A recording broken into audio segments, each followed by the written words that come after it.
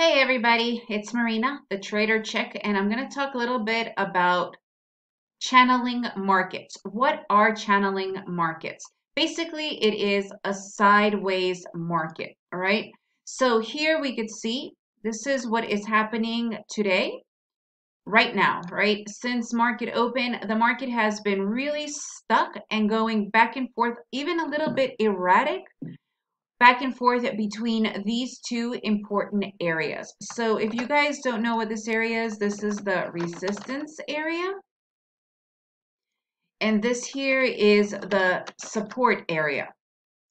So basically what they are is literally understanding a area that the market is respecting over and over and over and over again. So if we actually go back a little bit the day before, you could also see here.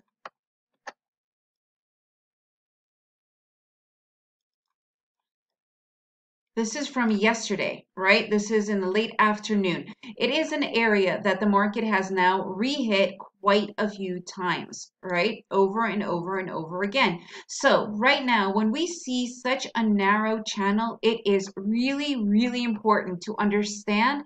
And the most important part of all is to stay out.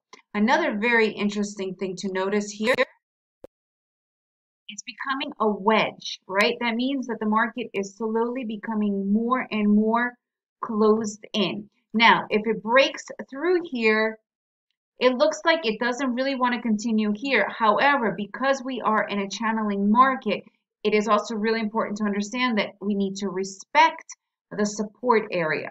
So this is what we normally do when we are seeing a channeling market. We sit it out. And the wedge, I'm not a huge wedge trader. However, I do understand it, and it is another area that is being respected. And look at it, it's hit it over and over and over again now for the past 20 minutes. And it's not going up, and it's kind of stuck here. So it might actually break through right now.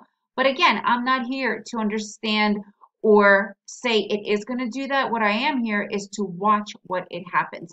So when I see such a strong support and resistance area and such a strong channel, I do prefer to sit it out and wait it out. So now it has technically broken through this wedge, right? Not completely yet because I'm still kind of hitting it here and there, as you could see, right? So again, I'm not a huge wedge trader, but it is important to understand the areas and respect them.